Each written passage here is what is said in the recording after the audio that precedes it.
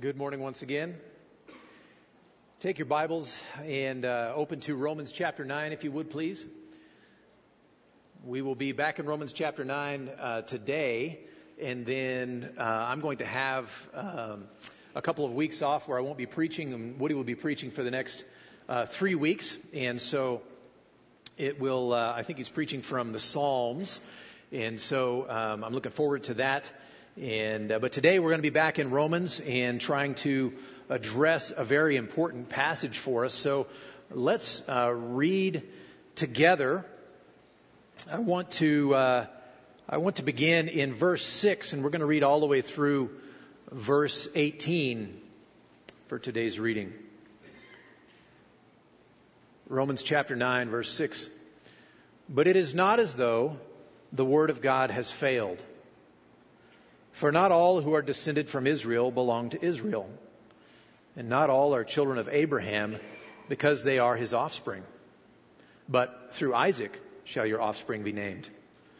This means that it is not the children of the flesh who are the children of God, but the children of the promise are counted as offspring. For this is what the promise said, about this time next year I will return, and Sarah shall have a son.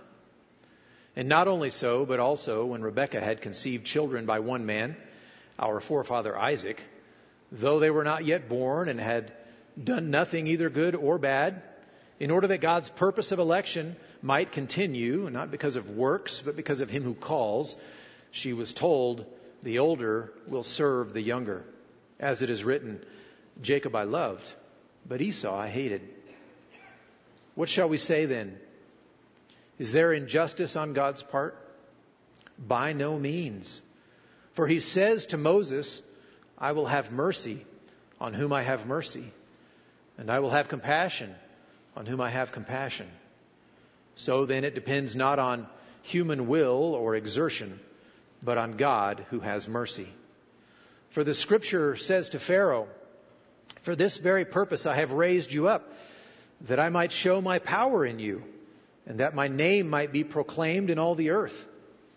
So then, he has mercy on whomever he wills, and he hardens whomever he wills. Let's pray.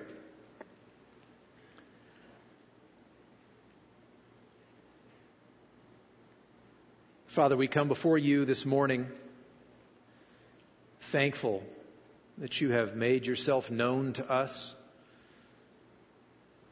We look in creation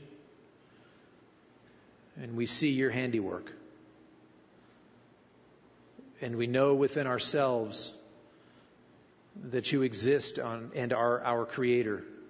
And yet you didn't leave it at that. You also made known to us yourself and who we are and who you are and how we can know you in your word that you have communicated to us. And ultimately, we are grateful for the fact that you have communicated yourself to us most fully in your Son, revealing to us the character and nature and acts of God. We rejoice in Christ. We rejoice that we get to be in Him. And Father, this morning as we turn to Romans chapter 9 that talks about topics that may be difficult to understand or perhaps difficult to swallow, difficult to see what is meant here and fit it with our reality that we see around us. We ask that you would work in our hearts and in our minds. Help us to be engaged with what we have right here, not distracted by the events of our lives, not distracted by the things that concern us or that are upcoming or past that we stress about, but help us to be right here, engaged in this text to hear from you. Father, we confess that we are small and short-sighted and fallen, and we require a word from you. And so we ask that you would give us that word from this passage even today. Thank you that you speak to us in your word. We pray in Jesus' name. Amen. When we were in Russia in 1996 to 97, my wife and I were there for that 1 year, and many of you remember that. Many of you supported us going there. And we were told at that time, since we were only going to be there for a year, and Russian is a very large language, they said, don't worry about learning the case system. And, well, they said generally don't worry about really learning the language too much, just use interpreters. But they said if you do try and fiddle with the language, don't worry about the case system, which to English speakers doesn't make a lot of sense. We don't really use cases all that much in English. But in Russian, the case system is vital to understanding. The case system means that a noun will change its form based upon what role it's playing in the sentence. So we don't have a lot of examples of that, but one example in English would be the difference between he and him. He plays a particular role in a sentence when it's the subject, for example, and him plays a different role in a sentence, for example, when it's an object. Or we could have the word his, which shows possession. So there's an example in English where we have a case system. And when you hear a child talk or someone who's learning English and they don't know the difference between he and him and his, the sentence comes off a little funny, right? You can usually piece together what they mean. But in Russian, every noun that you use goes through a similar process. And actually there are far more cases than that in Russian. And so when we were told, hey, you can fiddle with the language and learn enough to get around, but don't worry about the case system, how hamstrung were we? Well, we picked up some stuff, and usually it's just memorized phrases, and you remember where to stick it in your conversation, hopefully.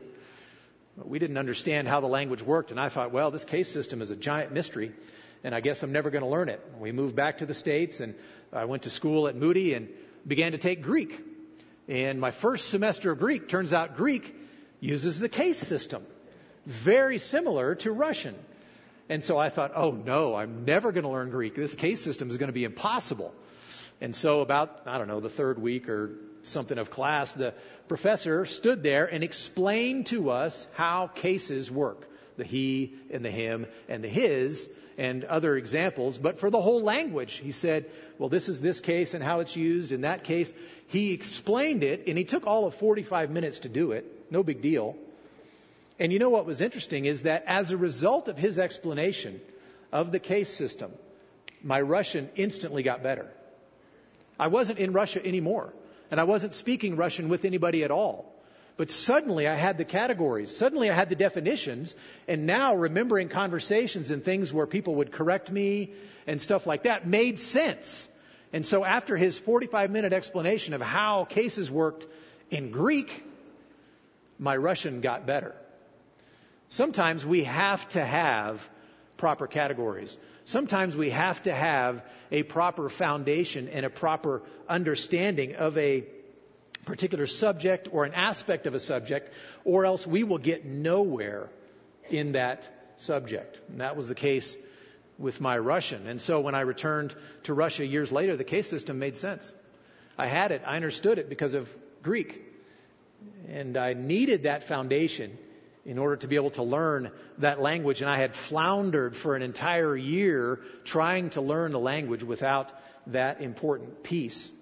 Well, why do I bring that up? Not just because I enjoy languages, but because we're coming to a subject today that requires us to have an appropriate definition in place.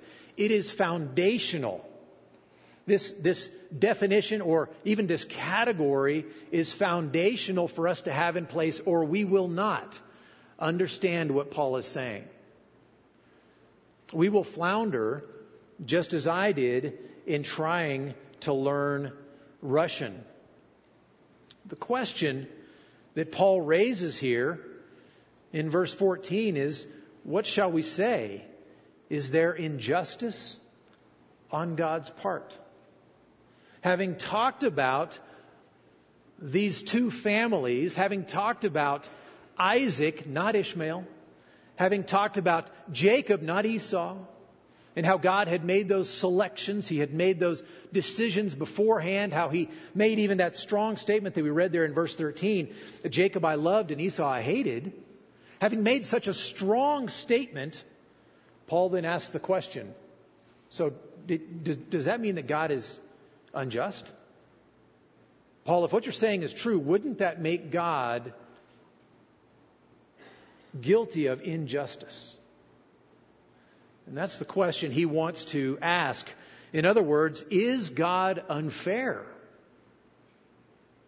Is God unfair? And that raises the question. This is the category. This is the word, the concept that must be defined appropriately, or we will make no headway in understanding the subject. And that is, what is justice? What is justice? If we are fuzzy on the concept of justice, we will be worse than fuzzy in trying to understand what Paul means. And worse than that, we will be worse than fuzzy in trying to understand what the gospel means and how the gospel works. So what is justice? Well, put simply, the biblical notion of justice is rendering to someone what is his due and not depriving him of what belongs to him. Giving to someone what is his due and not depriving him of what belongs to him. And this has broad applications. In the criminal or in the penal sense, justice for someone who commits a crime is a payment of a penalty that is appropriate to that crime, regardless of who the offending party is, or regardless of who the offended party is. So, for example, it would be unjust for you to be caught speeding by 5 miles an hour and be sent to prison. The punishment just doesn't fit the crime. That's crazy, right? That would be unjust. And if you receive one penalty for speeding, getting caught speeding 5 miles over, and you receive one penalty because of your last name or what you look like or the kind of car you're driving or whatever, and someone else also caught speeding 5 miles an hour over and they have a different last name or they look differently or they drive a different kind of car, and you receive different penalties, that's injustice, right? So the penalty should fit the crime, regardless of who the offending party is or regardless of who the offended party is. We see this example in Leviticus 19 and verse 5,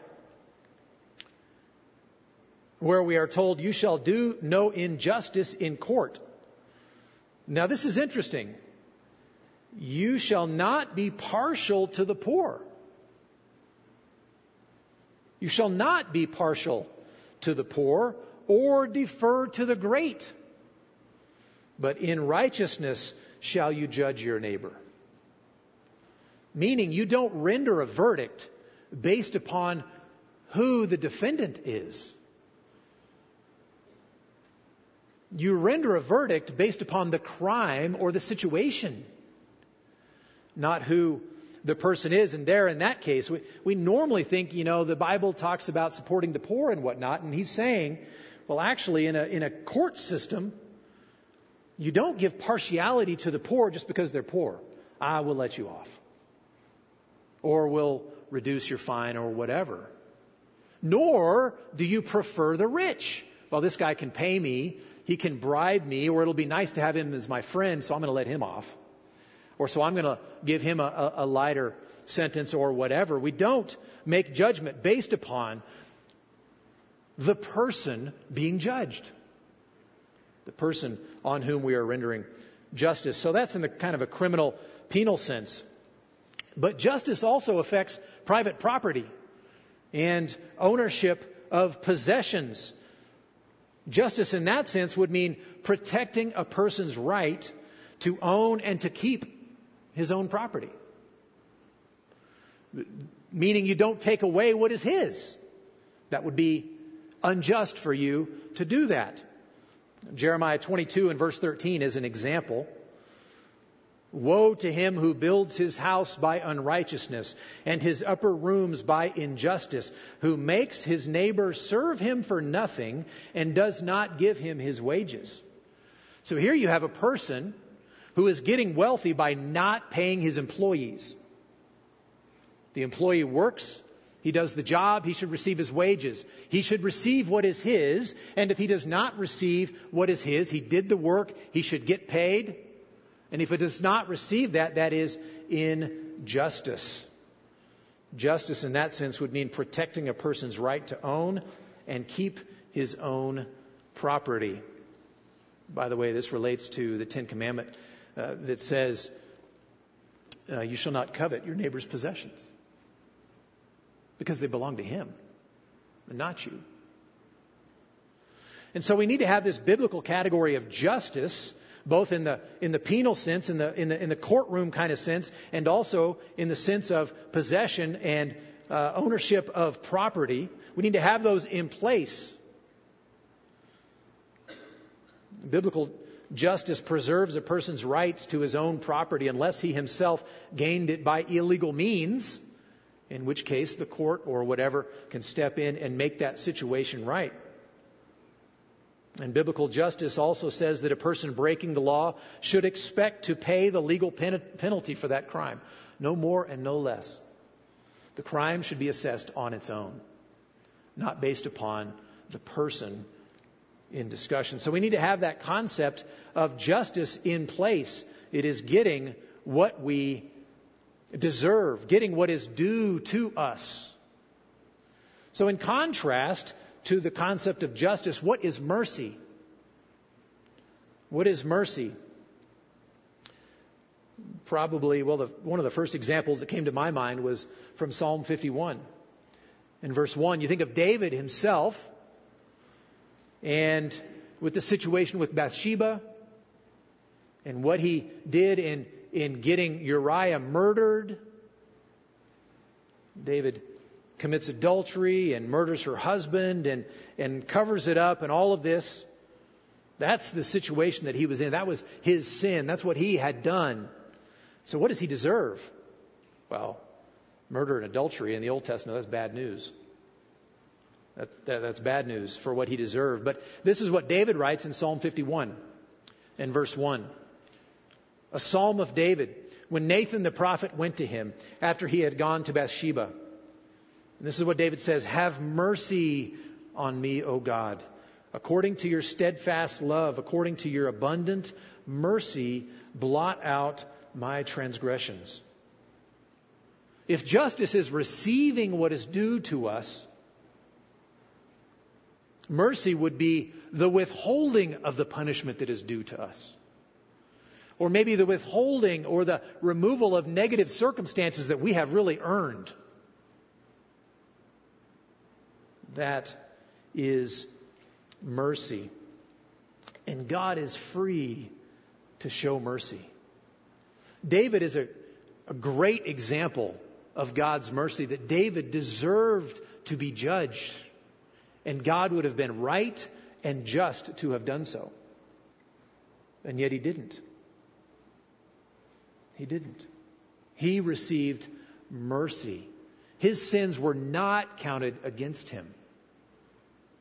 He received mercy instead of justice. God is free to show mercy. And David rejoiced in that fact. In fact, every believer rejoices in the fact that God shows mercy. So you can feel a tension already between these 2 points about justice and mercy. Is mercy a form of injustice? Is it a form of injustice? Well, it's not a form of injustice. Even though justice is giving someone what is his due and mercy is withholding from someone the punishment that he deserves, mercy is not a form of injustice. The reason is because it's a different category. We have a different category. When God shows mercy to sinners in Christ, He doesn't leave their guilt unpunished. The punishment that that person deserves is indeed meted out. but not upon that person. It's meted out upon Christ. So he ends up receiving the punishment. He ends up receiving what the sinner deserved. He's the substitute. He stands in there himself and takes that punishment. And so when God shows mercy to a sinner, he's not just saying, oh, we'll just let that one slide. I know you've lived a life of sin and my wrath is piled up against you, but I'm just going to do away with it. And that's not what God does. He takes that judgment that you deserve, that I deserve. He takes that punishment, that wrath that we have built up, that is our due, and he puts it on Jesus. So that Jesus pays that penalty in our place, and thus God can pardon us because the payment has been made.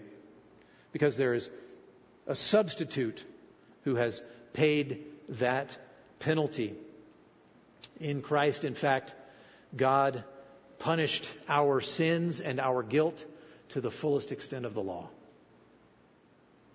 And we receive mercy instead. And so this is a great mercy. This is a great blessing to us. But why do we need mercy? What's a man's condition?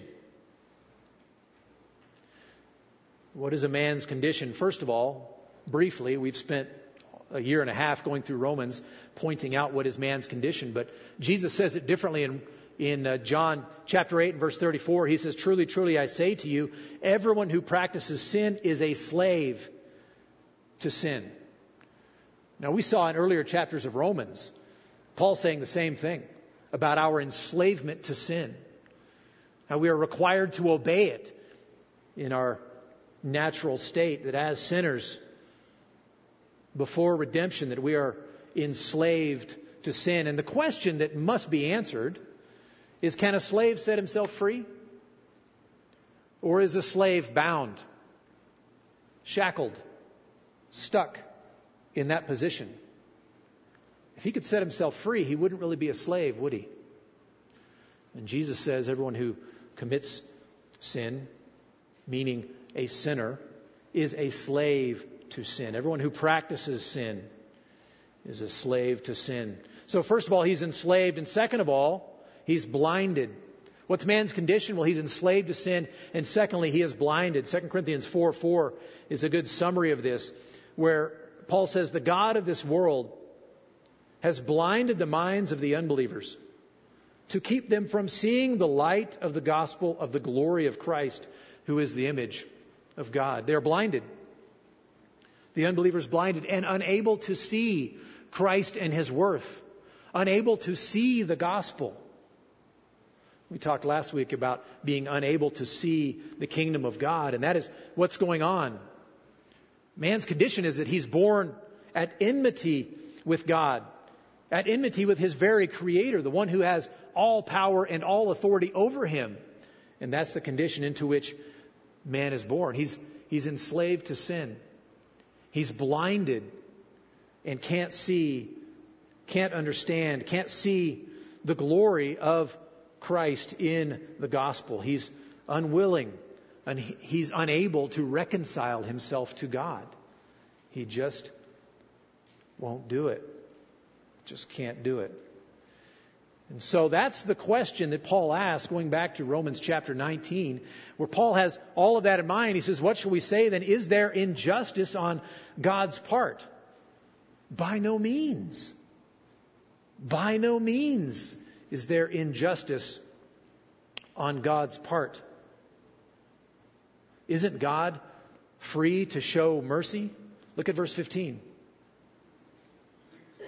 For he says to Moses, I will have mercy on whom I have mercy, and I will have compassion on whom I have compassion. Now, another language comment right here. There's a weakness in the English language at this point, that both of these verbs in the Greek are active verbs. It's the verb to mercy someone, which means to accomplish mercy for that person, to compassion someone, to accomplish compassion. It's not In English, we say he had mercy, or he felt compassion, or he showed compassion. See, that's kind of passive and distant. But the Greek, it's much more active. He's accomplishing mercy. He's the mercy in God. He mercies whom he will, and he compassions whom he will. He accomplishes it. And so English is a little weak in that regard. But he accomplishes it. He doesn't just feel it. I may feel compassion for you and never express it because we left and it was too busy and I didn't get to say, hey, I really felt compassion. Or I could feel compassion and just think, that guy was really a jerk to me and I'm just not going to show him that compassion. Yeah, I feel it, but I'm not going to show it. Hold it back. This is different. This is the action of mercying. It's the action of compassioning someone, and that's what God does. Well, can mercy be demanded? Can mercy be demanded? No, it can't be demanded. The very concept of mercy is that it is freely given. It's not something that you've earned. If you earn it, it's no longer mercy, is it? If you earn it, it's your wage. So someone doesn't deserve mercy. If you're going to say they deserve mercy, you're not talking about mercy anymore. You're talking about what is their due. This is what is due to them. Mercy cannot be required because of pedigree or credentials. Strictly speaking, no one deserves mercy. Either they are righteous and they deserve their just reward of benefit, or they are unrighteous, in which case they don't deserve anything but judgment. So you don't earn or deserve mercy. This is what Paul says in Romans 4:4. He says, now to the one who works, his wages are not counted as a gift, but as his due. It's a different category. The fact that anybody receives God's mercying and God's compassioning work is evidence of God's saving and gracious and loving character. If he were only just, we would receive judgment for our sin. But he is compassionate, and he is loving, and he is gracious. Well, that raises a second question. First of all, who receives mercy? I didn't say that earlier. Who receives mercy? Secondly, who deserves mercy? Well, the definition of the word makes it clear nobody deserves mercy. God has no obligation to show mercy to anyone. It should be, and it might be, unnecessary to be reminded of that fact. But I want to tell you that very often we forget the initial part of who we are and what we deserve when we move on to think about what God owes us or what we should receive from God. We need to be reminded again and again of what is true about us, that in fact, God owes us nothing. It's very easy for us, and this happens often, that we want to build our theology, we want to build our understanding of God and of the whole world, starting with ourselves.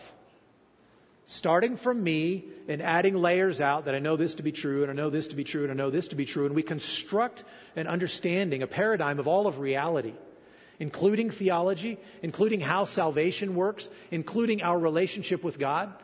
And it starts with us. It starts in here. But I want to encourage you that that is a terrible place to start, given who we are, given how deceitful our own heart is, given our own fallen nature. Given what we are capable of, that's a terrible place to start. That in fact, we need to build our theology based upon who God is and work down from who God is to therefore what that says about us.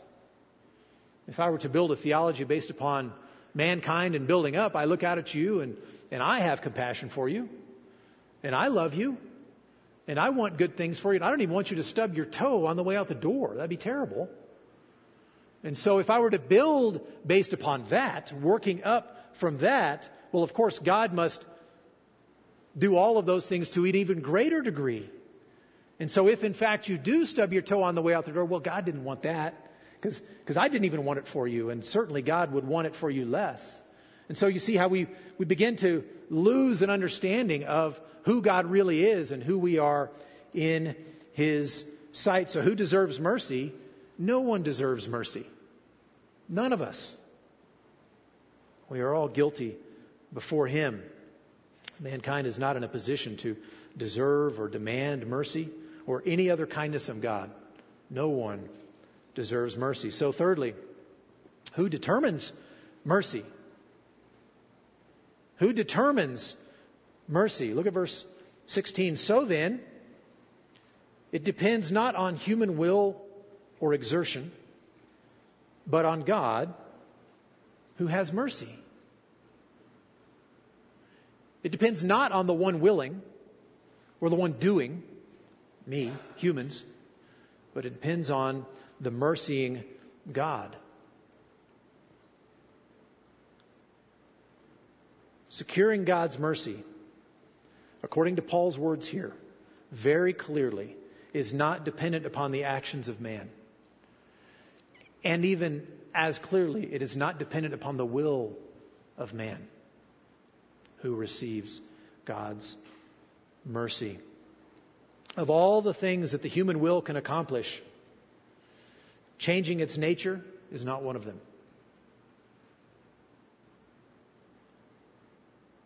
Fallen man's will is enslaved to sin. In fact, if obtaining God's mercy did depend upon our will, that would be final tragedy for us, because we would not do it. We would not do it. But Paul, thankfully, says that it depends not on human will or exertion, but on God who has mercy. So is God free to show mercy? Of course God is free to show mercy. Well, is He free to punish? Is God free to punish? First, I want to ask the question, where is the answer? Where is the answer to be found to that question? Is God free to punish? Where are we going to go to find such an answer? When I'm sharing the gospel with people, inevitably the topic of God's judgment and righteousness and His wrath and His punishment comes up.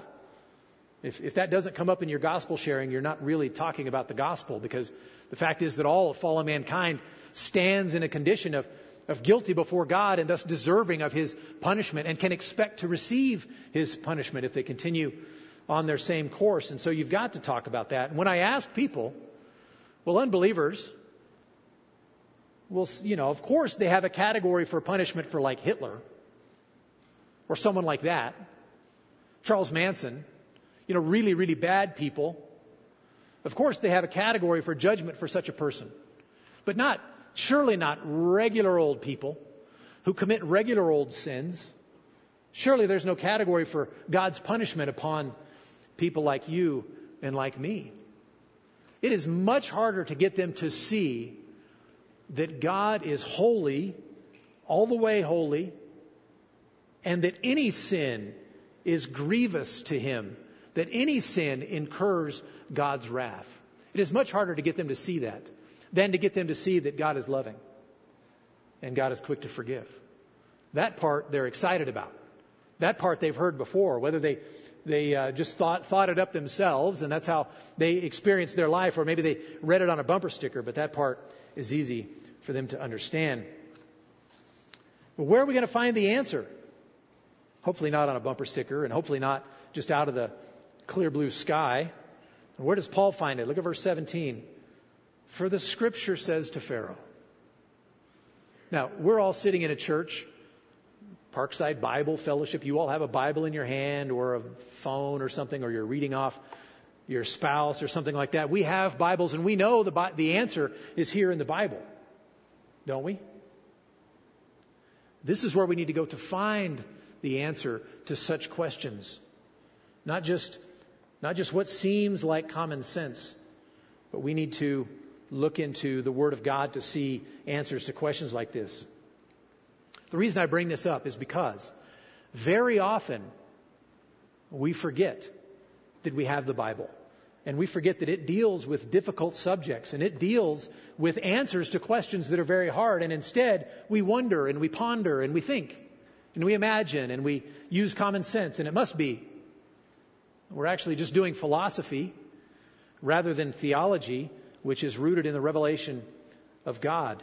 And so we need to be reminded to ask hard questions of Scripture. Go to the Bible and ask hard questions. You may have to work to receive that answer. And you may find when you receive that answer that, I kind of didn't like that answer. I preferred the one I had made up in my mind. And the Bible's answer is different. But we need to go to God's Word. And that's why we meet like this and preach the Word of God. That's why we have Sunday school, which will be starting up again soon. That's why we have Bible studies. And you have elders you can ask these questions who will point you to God's Word for how to answer these questions. We need to do like Paul and go to Scripture and say, oh yeah, that's right. Scripture said to Pharaoh, and find our answers.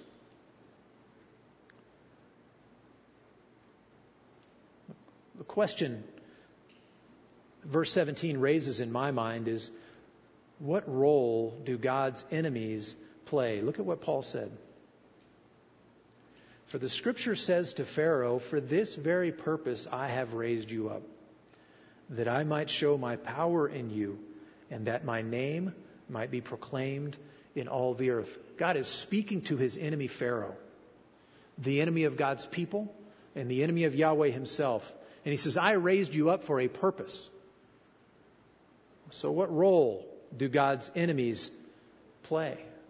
This passage makes it clear, and of course this is a quotation from Exodus, where God makes it clear, Pharaoh, I'm the one who put you in office. I'm the one who raised you up. I'm the one who gave you this position of power and influence. I put you there, and I did so for a reason.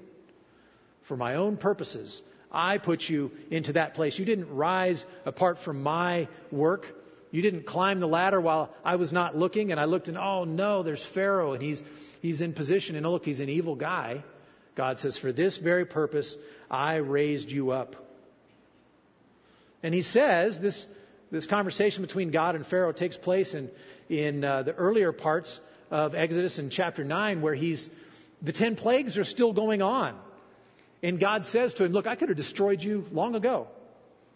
I don't need 6, 7, 8, 10 plagues to show my power over you. But what God wanted to do in Pharaoh, and he says, look, this one's not going to destroy you. One's coming that will, but I haven't destroyed you yet because I put you in place for this purpose. God is upping the ante. God is wanting to make the showdown on a larger scale between Pharaoh, who himself is considered to be deity, and all of the Egyptian gods. And God is saying, get your team together, all of you, and make bold claims. Become as strong as you can, as strong as you want to stand against me, so that, God says, when I have victory over you, the whole world will see it. The whole world will hear about, oh, Pharaoh, king of Egypt, powerful nation, and all of their gods were humiliated by Yahweh, the God of the Jews. God wants to raise the competition to a higher level, to where it's more visible, has more notoriety, where people see it. He is glorifying himself by his victory over Egypt and their gods and Pharaoh himself. And so Paul says, for this very purpose I raised you up, that I might show my power in you, and that my name might be proclaimed in all the earth. Pharaoh was raised up not as an obstacle to God. Pharaoh was raised up as one who would be defeated. Here is God's enemy himself. And what does he end up doing in the end? He, Pharaoh, who is God's enemy, ends up glorifying his creator, whom he hates. He ends up glorifying Yahweh, the God of the Jews, that he has fought against from day one and said, who's this Yahweh? I don't know who that is. And he ends up defeated. He ends up giving glory to God in that defeat. Why does God raise up enemies? What role do they play? Well, in the end, they glorify the God they have stood against. That's what role they play. So what's the role of the enemies of God? They end up glorifying him. So why does he punish? Why does God punish? Why does he execute righteous punishment and judgment on his enemies? Why does he do that? This is, by the way, this is the aspect of God's character and nature and his activity, the things that he does, that makes zero sense to the unbeliever. They simply do not have a category for this, that God would want to make his name known, that God would want to make his character known, that God would want to make himself known, to glorify himself. They simply don't get that. They simply don't have a category that God ought to be glorified, that God ought to be lifted up. He ought to be made much of. God does this to make himself known. He wants to put on display for his people what he is really like. You see, he is good and he is merciful and he is compassionate, and we see that in salvation, and we rejoice in that in salvation. But he is also just and righteous and holy. And when his character is offended by sin and rebellion, God's just and right response of wrath and of punishment demonstrates that to us. Demonstrates his justice and his holiness, his wrath, his punishment. And so for us to get a proper understanding of who God really is in all of his attributes, we need to understand his punishment and his judgment as well. Not only his forgiveness, not only his mercy, but also his justice. He punishes sinners so that his power and glory would be known alongside his mercy and his compassion. And so Paul, his whole argument leads to the conclusion that he comes to in verse 18. So then, he has mercy on whomever he wills, and he hardens whomever he wills. This question, this conundrum, this difficulty was raised by the words that Paul quoted in verse 13, Jacob I loved and Esau I hated. And he concludes the next paragraph by saying he has mercy on whomever he wills and he hardens whomever he wills. First of all, God chooses where to show mercy. He chooses where to show mercy. Again, we have to remember who we are. Who we are in this story. We are sinful and fallen humans. We are born sons and daughters of Adam, our first father, born in rebellion against God. We've inherited all of his guilt and his sin and his sinfulness. We are born at enmity with God, fully deserving of his terrible wrath. That's who we are. That's who we are in the picture. That's how we start. But he is free to show mercy where he wills. And so by his free mercy, we who are in Christ have been pardoned. We've had that terrible sentence against us that we fully deserved. We've had it placed on Christ instead, and we receive mercy. We receive forgiveness. Our penalty has been paid by our Savior. And because of him, we have right standing before God. We are the recipients of God's mercy. He is free to show mercy where he wills. He's free to do that. That's a conclusion to Paul's argument. But secondly, God also chooses where to show justice. He also chooses where to show justice. So he shows mercy, he has mercy, he mercies whom he wills, and he hardens whom he wills. Is there any way that Paul's doctrine here could be plainer? Is there any way that Paul could say more clearly that God is free and sovereign, and he is in charge of where he dispenses mercy and where he dispenses justice? He shows mercy where he wills, and he shows justice where he wills. Paul says, whom he wills, he hardens. So what does that mean? What does it mean that God hardens whom he wills. God's hardening a person's heart does not mean that he takes a good person and makes him a bad person. God's hardening a person's heart does not mean that he takes a person who wants to repent and believe and forbids him to do so. He's not taking a person whose will is turned towards God and just wants to please God, but God says, no, I'm not going to let you. That is not what is going on. Remember who we are. God is not taking a good person and making him a bad person. God's grace works to restrain the heart of sinners, to keep them from going even further into sin. He's at work restraining them. And we read 3 times, remember all the way back in Romans chapter 1, where Paul says, and God gave them over. They did this, and this was what they did, and God gave them over to something worse. And then he gave them over to something worse. And then he gave them over to something worse. That's a picture of God's restraining work, that he might release a little bit and release a little bit. That is God's hardening. What he's doing when he's hardening a person's heart is he is relaxing that gracious restraint and letting them have what they wanted. Letting them chase after the sin they wanted to chase after. He says, okay, I was restraining you from that, and he gives them over to that. That is the hardening of a person's heart, and that is God's prerogative. Again, it is not God taking someone who wanted to be good, and someone who was good, and someone whose heart was turned towards God and saying to him, nope, not going to let you. I want you to be a bad person whose heart is turned away from me. That is not hardening. He's simply releasing his restraint, one belt loop at a time. That is God's hardening. And he says he hardens whom he wills. So what are we to do with this? What are we to do with this very challenging paragraph? What are we to make of it? God chooses whom to mercy, and he chooses whom to harden? Sounds like fatalism.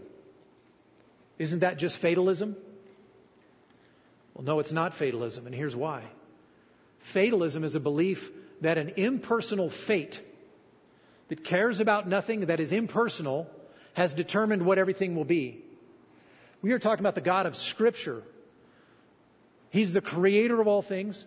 He is holy and good and righteous, and he is a person. He is a personal God. And he loves and he cares.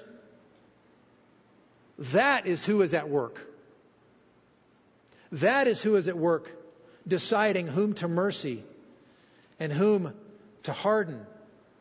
And this holy and personal God is not just out there somewhere as a conception, as a force, as an idea. He took it upon himself to send his only Son, to be made in the likeness of men, to enter into that very place of rebellion against him, into that world, to bear the penalty for sin. Fatalism is the idea that this is just bound to happen because of the working of the universe, the mechanism, and that's the way it goes. This is the personal creator God of all things who enters right in and was born as a baby and took on the suffering of sin. And he did so in order to show mercy.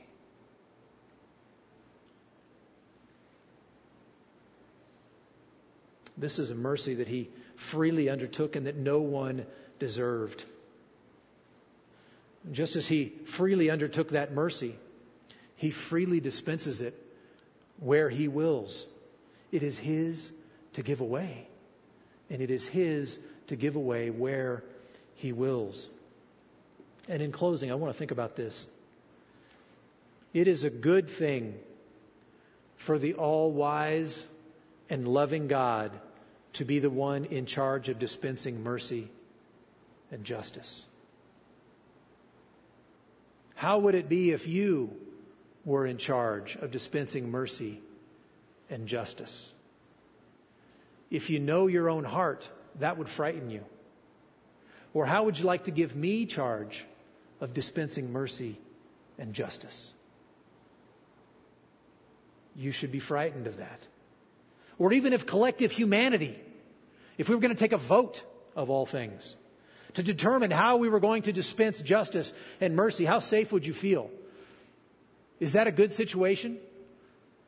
That would be awful. God Himself, who is all good, who is all wise, who is our Creator, who has sent His own Son to be our Redeemer, He is the one who determines where He will give mercy and where He will give justice. And so we see that not only would we misuse that power if it were ours, but it is good to be in His faithful hands. No, it's not only biblical, but it is a good and it's a comforting thing for the merciful and wise God of the Bible to be the one who makes the decisions of whom to mercy and whom to harden.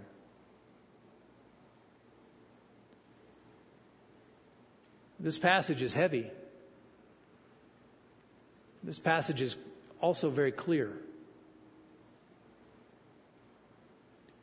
And one thing it does is require us to rearrange all of our theology, rearrange our understanding of the world and how it works, rearrange our understanding of God and salvation and the gospel, to rearrange it in a biblical fashion to see that, oh, it's actually God who's in charge, and that shouldn't surprise us. And the fact that He offers mercy, the fact that He offers mercy this morning, He dispenses mercy to save sinners. And my prayer is that He will do that even this morning. And I don't know for whom He will do that. Many of you are recipients of the mercy already. But there is no person living who has yet to receive God's mercy that can say he will not receive God's mercy. God has not given us that information. And so we preach the gospel. We lay Christ before you and we say that in Christ there is forgiveness. In Christ is found the mercy of God. Do you want the mercy of God? Turn to Christ. And there you will find complete forgiveness. You will find full pardon. You will find reconciliation with the God who made you. In Christ you will find perfect mercy. Let's pray. Father, I pray that you would use your word this morning to minister in our hearts. We often don't like to hear that we are not in charge, that we don't have the deciding vote, that's in someone else's hands. And Father, I rejoice that it's not in the hands of some other human, some other person like me who might not like me and thus might render justice upon me, withhold mercy from me. Instead, it's in your hands. Father, I pray that you would help us even this morning to hear what your word has said, to arrange our lives and our understanding and our priorities and our hearts under these facts. We rejoice that you show mercy, and you have shown it so abundantly. And Father, my prayer is for those who don't know you this morning, those who are still on the outside, my prayer is that they would see the mercy of God in Christ, and they would lay down their arguments, that they would lay down their hard hearts, that they would lay down their other priorities, their other lords. Instead, they would look to Christ and find mercy in Him, full and complete. Father, we are humbled before You this morning. Thank You that You make Yourself known to us. I pray that You would make Yourself known savingly to even more this morning. I pray in Jesus' name. Amen. After I'm done praying, there'll be a family up here who would love to pray with you. Let me read this from Romans chapter 16 in closing. Now to Him who is able to strengthen you, according to my gospel, and the preaching of Jesus Christ, according to the revelation of the mystery that was kept secret for long ages, but has now been disclosed, and through the prophetic writings has been made known to all the nations, according to the command of the eternal God, to bring about the obedience of faith. To the only wise God be glory forevermore through Jesus Christ. Amen and amen. God bless you all, and you are dismissed.